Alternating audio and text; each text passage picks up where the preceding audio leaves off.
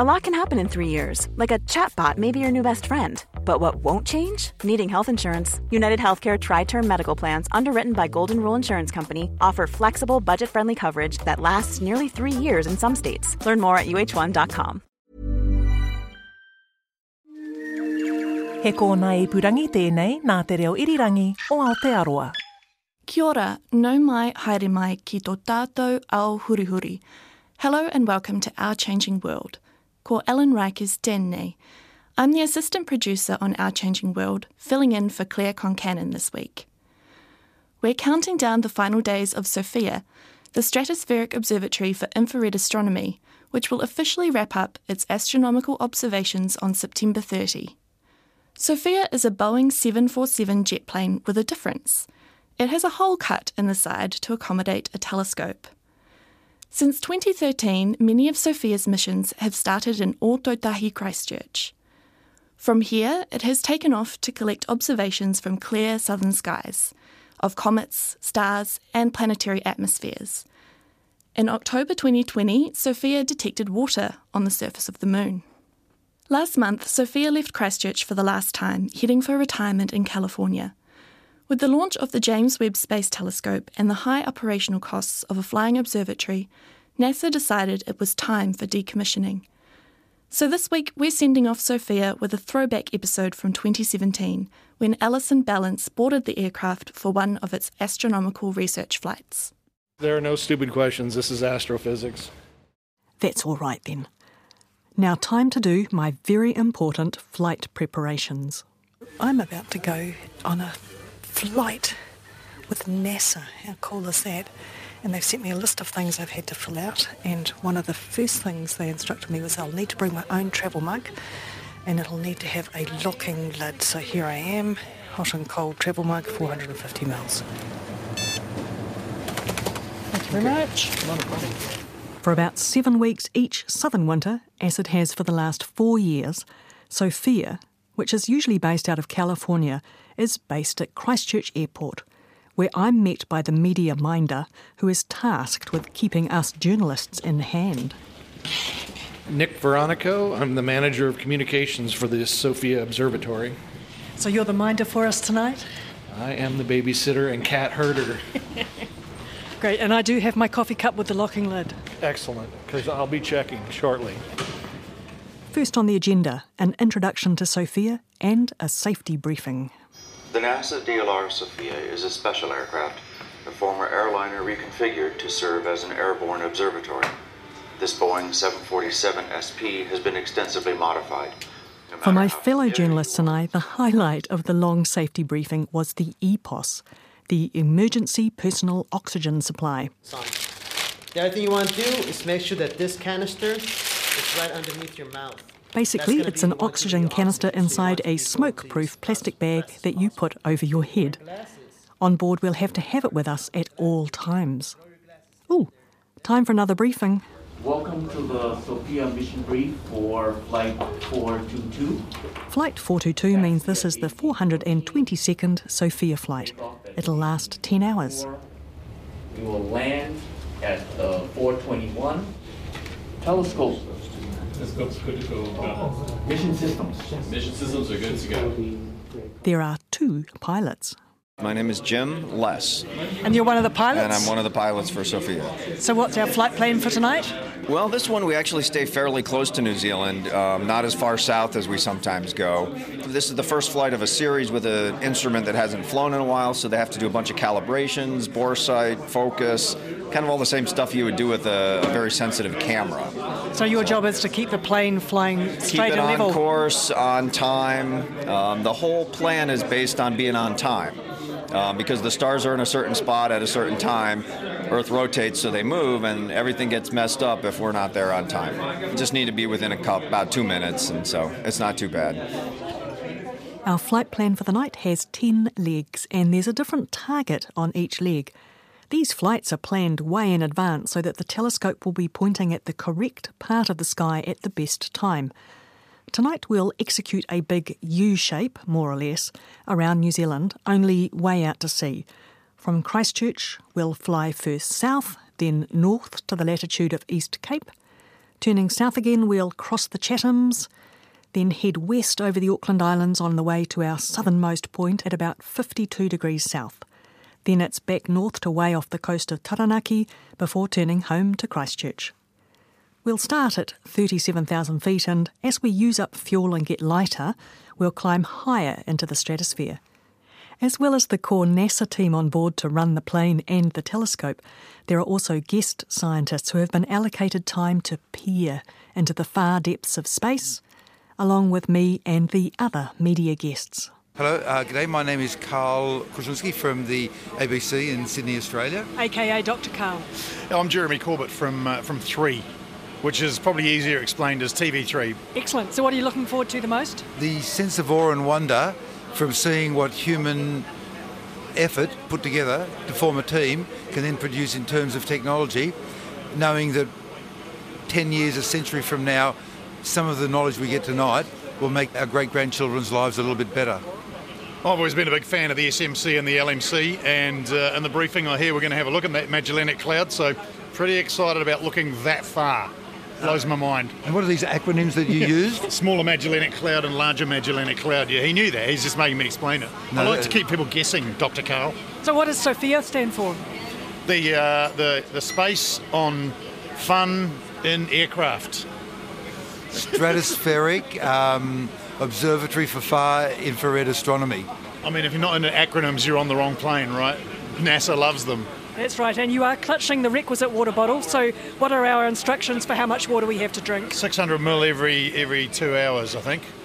Might even do that every hour. They've got a fridge full of the stuff, which is awesome. Doors are closing, it's point of no return. And yep, it's time for another briefing. Welcome to flight number 422.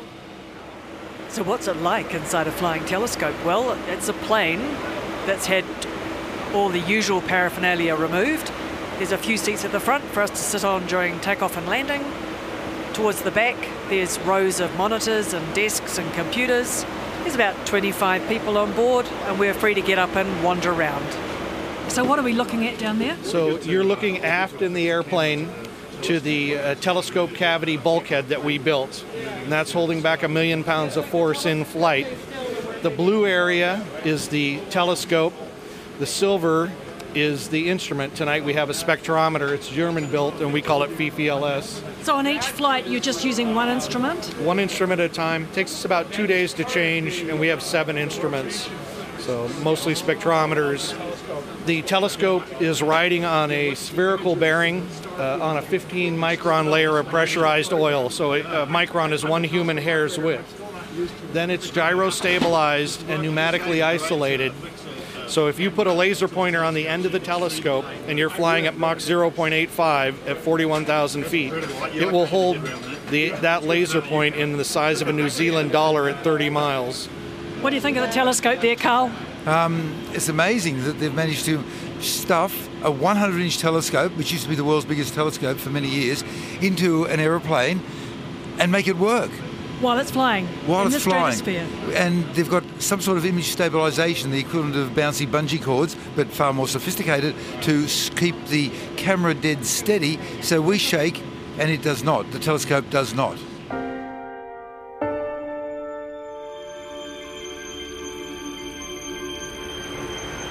Captain's log, 10 to 8 aboard the SOFIA mission flight 422. And I've spent the last hour sitting up in the cockpit with the 2 pilots and with Dr. Carl as we headed south from Christchurch. And we got to about 50 degrees south, and we were just starting to see the aurora when we had to turn around on the pre-programmed flight plan. And what's happening at the moment is they are calibrating the new instrument. So for the last few weeks, they've been flying with a different instrument. Tonight is the first night with the FIFI-LS instrument, and they just need to set it up and calibrate it for about an hour. So while people are busy doing that, we're just hanging around waiting. The science experiments haven't started yet.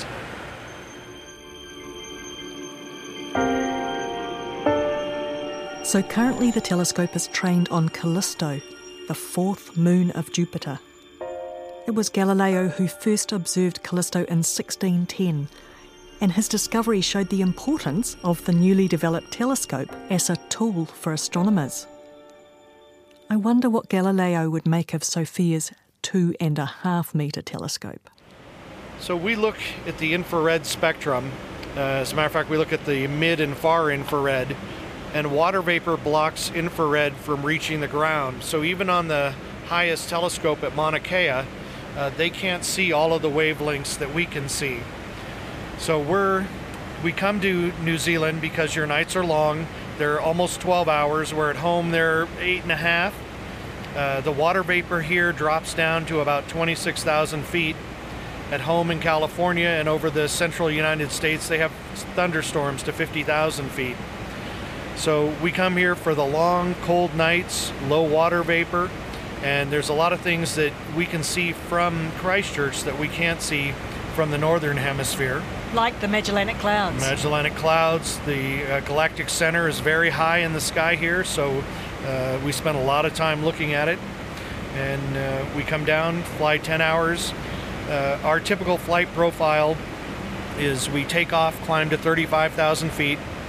We open the telescope cavity door, and then we let the ambient air, which is, tonight it was minus 55 Celsius when we opened the door at 37,000 feet.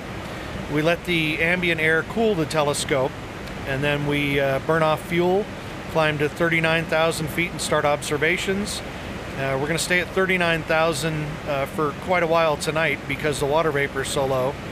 And then we'll climb to 41,000 and 43,000. And at the end of the flight, we can climb to 45,000 if we need to for maybe the last hour, but we're not doing that tonight.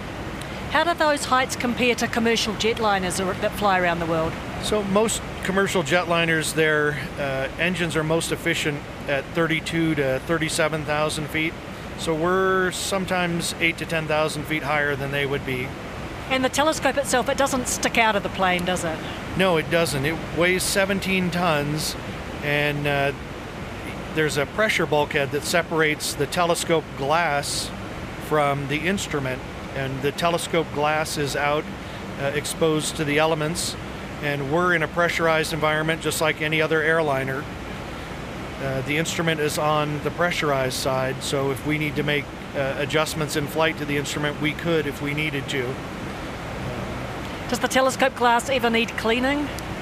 Every once in a while it does. We can wash it, and at NASA in California we have the facility to remove the telescope and re-silver the mirror if we had to. We anticipate doing that every 5 years, but with the washings we've given it, we expect to go maybe 7 or 10 years without having to do that. So Sophia's been flying since 2010? We were doing tests from 2010 to 2013, and we became fully operational in 2014. So this is almost our 5th year of operations. And what's its lifespan? How long is it going to be able to keep flying and doing good science for? It should have a 20-year lifespan from 2014. As far as 747s go, this airplane is very young. It has about 11,000 cycles, and a cycle is a takeoff and a landing. Most airplanes this age would have 40 or 50,000 cycles, so we've got a lot of life left in the airplane. And this is the very historic Clipper Lindbergh. It was christened on May 20th of 1977 by Anne Morrow Lindbergh, the widow of Charles Lindbergh, on the 50th anniversary of his solo flight across the Atlantic. And then after NASA got it in 2007, Charles Lindbergh's grandson Eric Lindbergh came and rechristened the airplane Charles Lindbergh. So it's got a lot of history. It does have a lot of history. What a plane.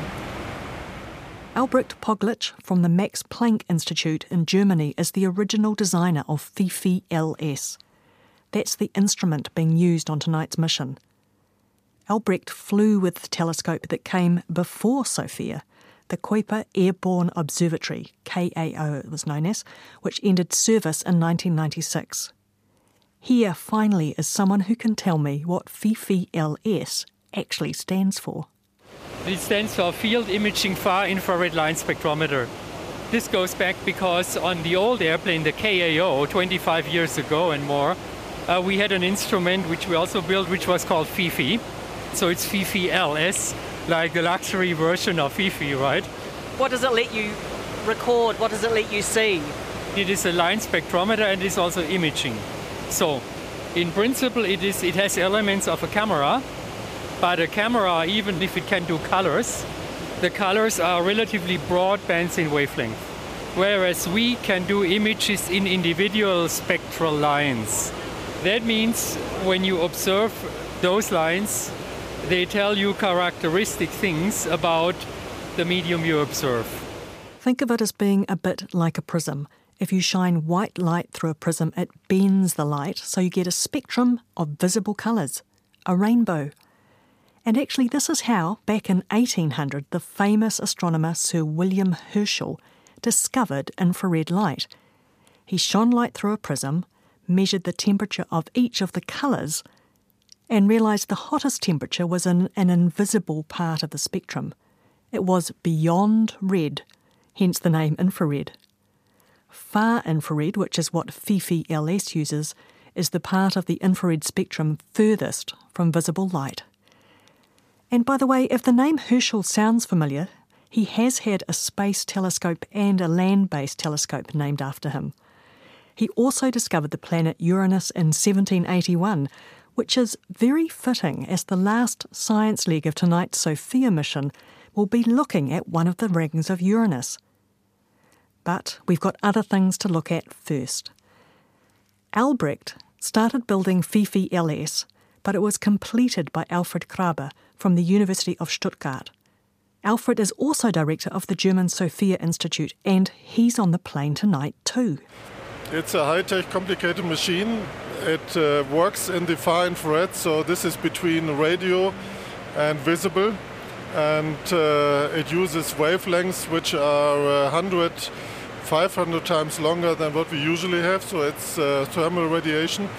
And it can record the colors there. So color intensity distributed along the wavelengths. And it can not only record colors, it can record these colors at several positions in the sky at the same time. So you get a full set of data in one shot. And in addition, it has 2 channels, so we can get a whole range of wavelengths in one go. But it has to be very cold in the instrument, so it's cooled with liquid air, and in addition with liquid helium, which is even colder. And then we have a third tank where we pump on the helium, so we are about 1.5 degrees above the absolute zero. It's the coldest spot here in the whole aircraft, and probably right now in all of the region around us. That's because the detectors have to be very dark, so that they can detect this weak radiation. If the detectors were warmer, they would produce heat and radiation, so that they would be blind. I'm Randolph Klein, instrument scientist for FIFI LS. That means basically we take the data for guest observers. Some of them are here, some can't make the trip here, and then have to make sure that we get what they requested. So what is it that you're collecting? Our instrument is a far infrared spectrometer. That means we take spectra over a region because we map these regions. Typically, we are looking at transitions of ionized carbon, ionized oxygen, or neutral oxygen, and basically the radiation we get, we can use these as thermometers of the gas. And so we are basically looking at how the state of the gas, how warm it is. From that we deduce what processes are working in these clouds, how the stars that have formed react back onto the gas they formed from, and how this is a feedback cycle. We want to understand how that feedback works. So gas clouds collapse under gravity to form stars. Now, one of the mysteries is that the first stars that form in a gas cloud seem to slow down the formation of further stars. So one of the questions this research is looking at is why star formation is not as fast as we might have expected. For the first proper observing leg of tonight's flight, we're looking at HE 2211. It's a star-forming region, apparently, and the scientists are trying to map it so they can tell if it's producing stars slowly or quickly. It's millions of light years away. But our next target, 30 Doradus, is in the Large Magellanic Cloud. It's comparatively close, almost in our galaxy's outer suburbs. If you live in the southern hemisphere and have ever looked up at the Milky Way on a clear night, you'll have seen the 2 Magellanic Clouds. They're the faint, smudgy objects that look like clouds but aren't. The scientist keen to know more about 30 Doradus is Melanie. My name is Mélanie Chevance. So you've got a project on tonight? So the project is to observe a region called 30 Doradus. It's a very bright star-forming region in the Large Magellanic Cloud, which is the closest small galaxy to the Milky Way. So what interests you about it? So what is interesting is that it's really the brightest region that is close to us, so that we can really observe. And we can observe in detail the interaction between the really bright and hot stars with the medium surrounding them. So the gas and the dust, for example. And that's also interesting because the Large Magellanic Cloud is a small galaxy. And the idea is that the chemical composition of the Large Magellanic Cloud is supposed to be close to the first galaxies of the universe. So that's one step to understand how the first stars of the universe have formed. Melanie's off to watch her data coming in from the Large Magellanic Cloud, and it's my chance to catch up with mission control. My name is Randy Gracious, and I'm the mission director on SOFIA.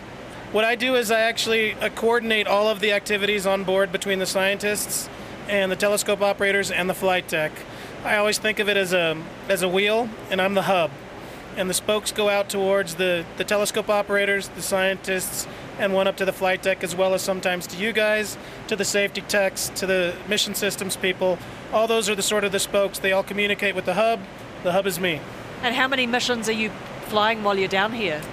I think it's about 25 missions. Yeah, 12 with the first instrument that we had on, and then we had the occultation, and then 6 with this instrument and 6 with the next instrument. Does weather ever affect the flights? Weather has affected us. It can prevent us from landing in Christchurch.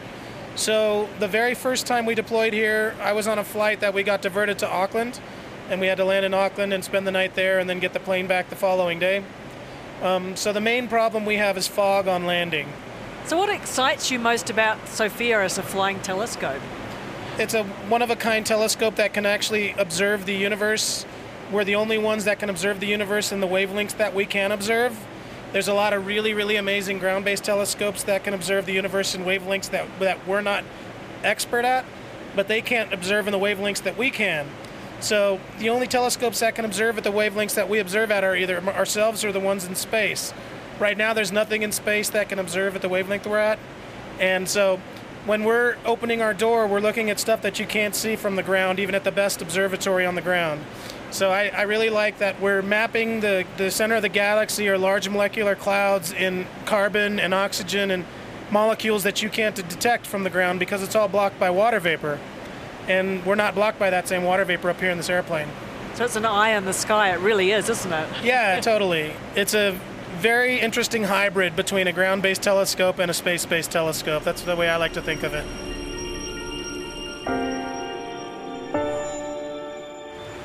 It's 1 o'clock in the morning and we're just about to turn another corner. We're at the southernmost point of our trip, not quite 52 degrees south, and out the window is a brilliant aurora, the best I've ever seen. Now, Jeremy, you've just been on bended knees. I have, proposing to the skyline. Bit of aurora, just a glow on the horizon, but we are heading south, tracking south, so we might get an even better show in a couple of minutes. Ooh, bonus aurora, I reckon. Oh yeah, absolutely. It's fascinating. What's the highlight of the trip for you so far? I think the highlight is sort of passing security and getting into the briefing, and you're like, I'm in. They can't stop me now. Possibly seeing the larger Magellanic Cloud on the monitors showing us what the telescope was picking up. That'd be my highlight. Me? I'm enjoying the whole experience, but especially the enthusiasm of everyone for the pure science that SOFIA carries out, and for the way the telescope is giving us glimpses into the universe that we wouldn't otherwise see. Now the plane just did a wriggle. Is that because we're turning a corner? Yeah, we just finished a leg on the Magellanic Cloud on the 30 Doradus region, and we are now turning for the galactic center, which is at a different position. And so we have to turn the aircraft around as quickly as we can do, acquire the new target, and continue observing. So did this last leg, was that successful? Oh yeah, we extended a map that we started last year, and tomorrow we'll extend the map to in another direction. So we make it larger, and the data fits very nicely together. So it's looking very good right now. So what's your favourite region? Oh, my favorite region is being observed now. It's the galactic center. So this is where we have a black hole in the center, and we have a cluster of very hot stars very close to the black hole, but this is a stable configuration. But these very hot stars have to be very young, maybe only couple of million years old. And meanwhile, we know that these stars cannot be transported close to the galactic center, so to the black hole, so they have to have formed there, and that means we have to have a mass transportation into the galactic center. And that's what I'm trying to assess, how the mass came in there, how it starts spiraling in. So we know that around this black hole there is a circumnuclear ring, and where the mass is streaming in. But now I'm trying to see the velocity of this ring and see where mass from the outside can stream into this ring and how it continues to the black hole. And whereabouts is this black hole? Oh, it's in the center of our galaxy, so if so it's our black hole. Yeah, it's our black hole. Yeah, there may be more than one, but at least there at this position there's only one. Yeah, it's far enough away not to be scared. I'm not scared. I'm amazed. He's talking about Sagittarius A, the supermassive black hole at the centre of the Milky Way. Of course, we can't actually see it, but we have lots of evidence that it exists, and given that, I reckon it's incredible how much we've learnt about it using tools like SOFIA. What I also like is how history keeps popping up tonight. I talked about Herschel earlier. Well, astronomers using the 4.2-metre William Herschel telescope in the Canary Islands discovered the very first evidence for the existence of Sagittarius A. Unfortunately for Alfred, tonight's efforts to observe the black hole go belly up when the computer crashes. And by the time it's up and running again, that leg of the flight is almost over, and we're about to turn the corner for that final look at Uranus and its rings before heading home to Christchurch. I'm tired but exhilarated. I've now flown at 43,000 feet in the stratosphere with NASA.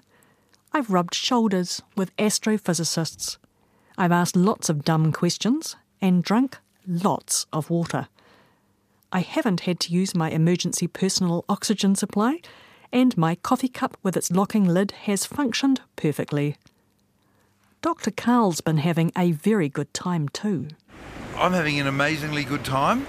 I'm feeling like I'm in a religious cathedral in Europe, or the pyramids in Egypt, or a temple in Asia, where what I'm seeing here is the combined brilliant output of a team of people. In the case of Europe and Egypt, centuries of work. Here, it's building on maybe 3 or 4 decades of work, continually refining it, and the goal that we've got is a telescope shoved inside an aeroplane.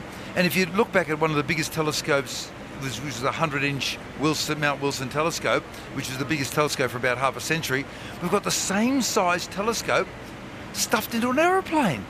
That's absolutely astonishing, and they make it work, and they're finding stuff they couldn't find out any other way. So it's not just the astronomy, which is really amazing, and what they're discovering, but the fact that a team of humans, men and women, could work together and create such an amazing bit of high technology.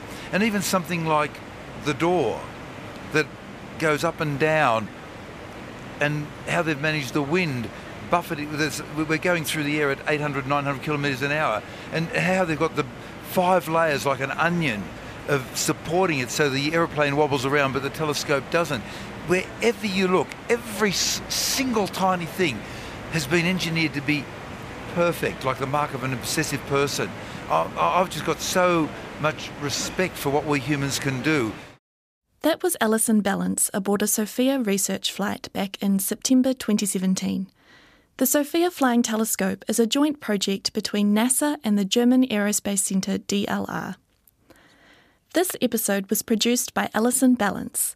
Sound engineering was by Phil Benge, and Tim Watkin is executive producer of podcasts and series at RNZ. You can find and follow Our Changing World on Apple Podcasts, Spotify, iHeart, or wherever you like to get your podcasts. Check out the show's website at rnz.co.nz/ourchangingworld for some photos, and if you want to get in touch with us, we are on Facebook or Twitter at RNZ Science. Kia pai tō wiki.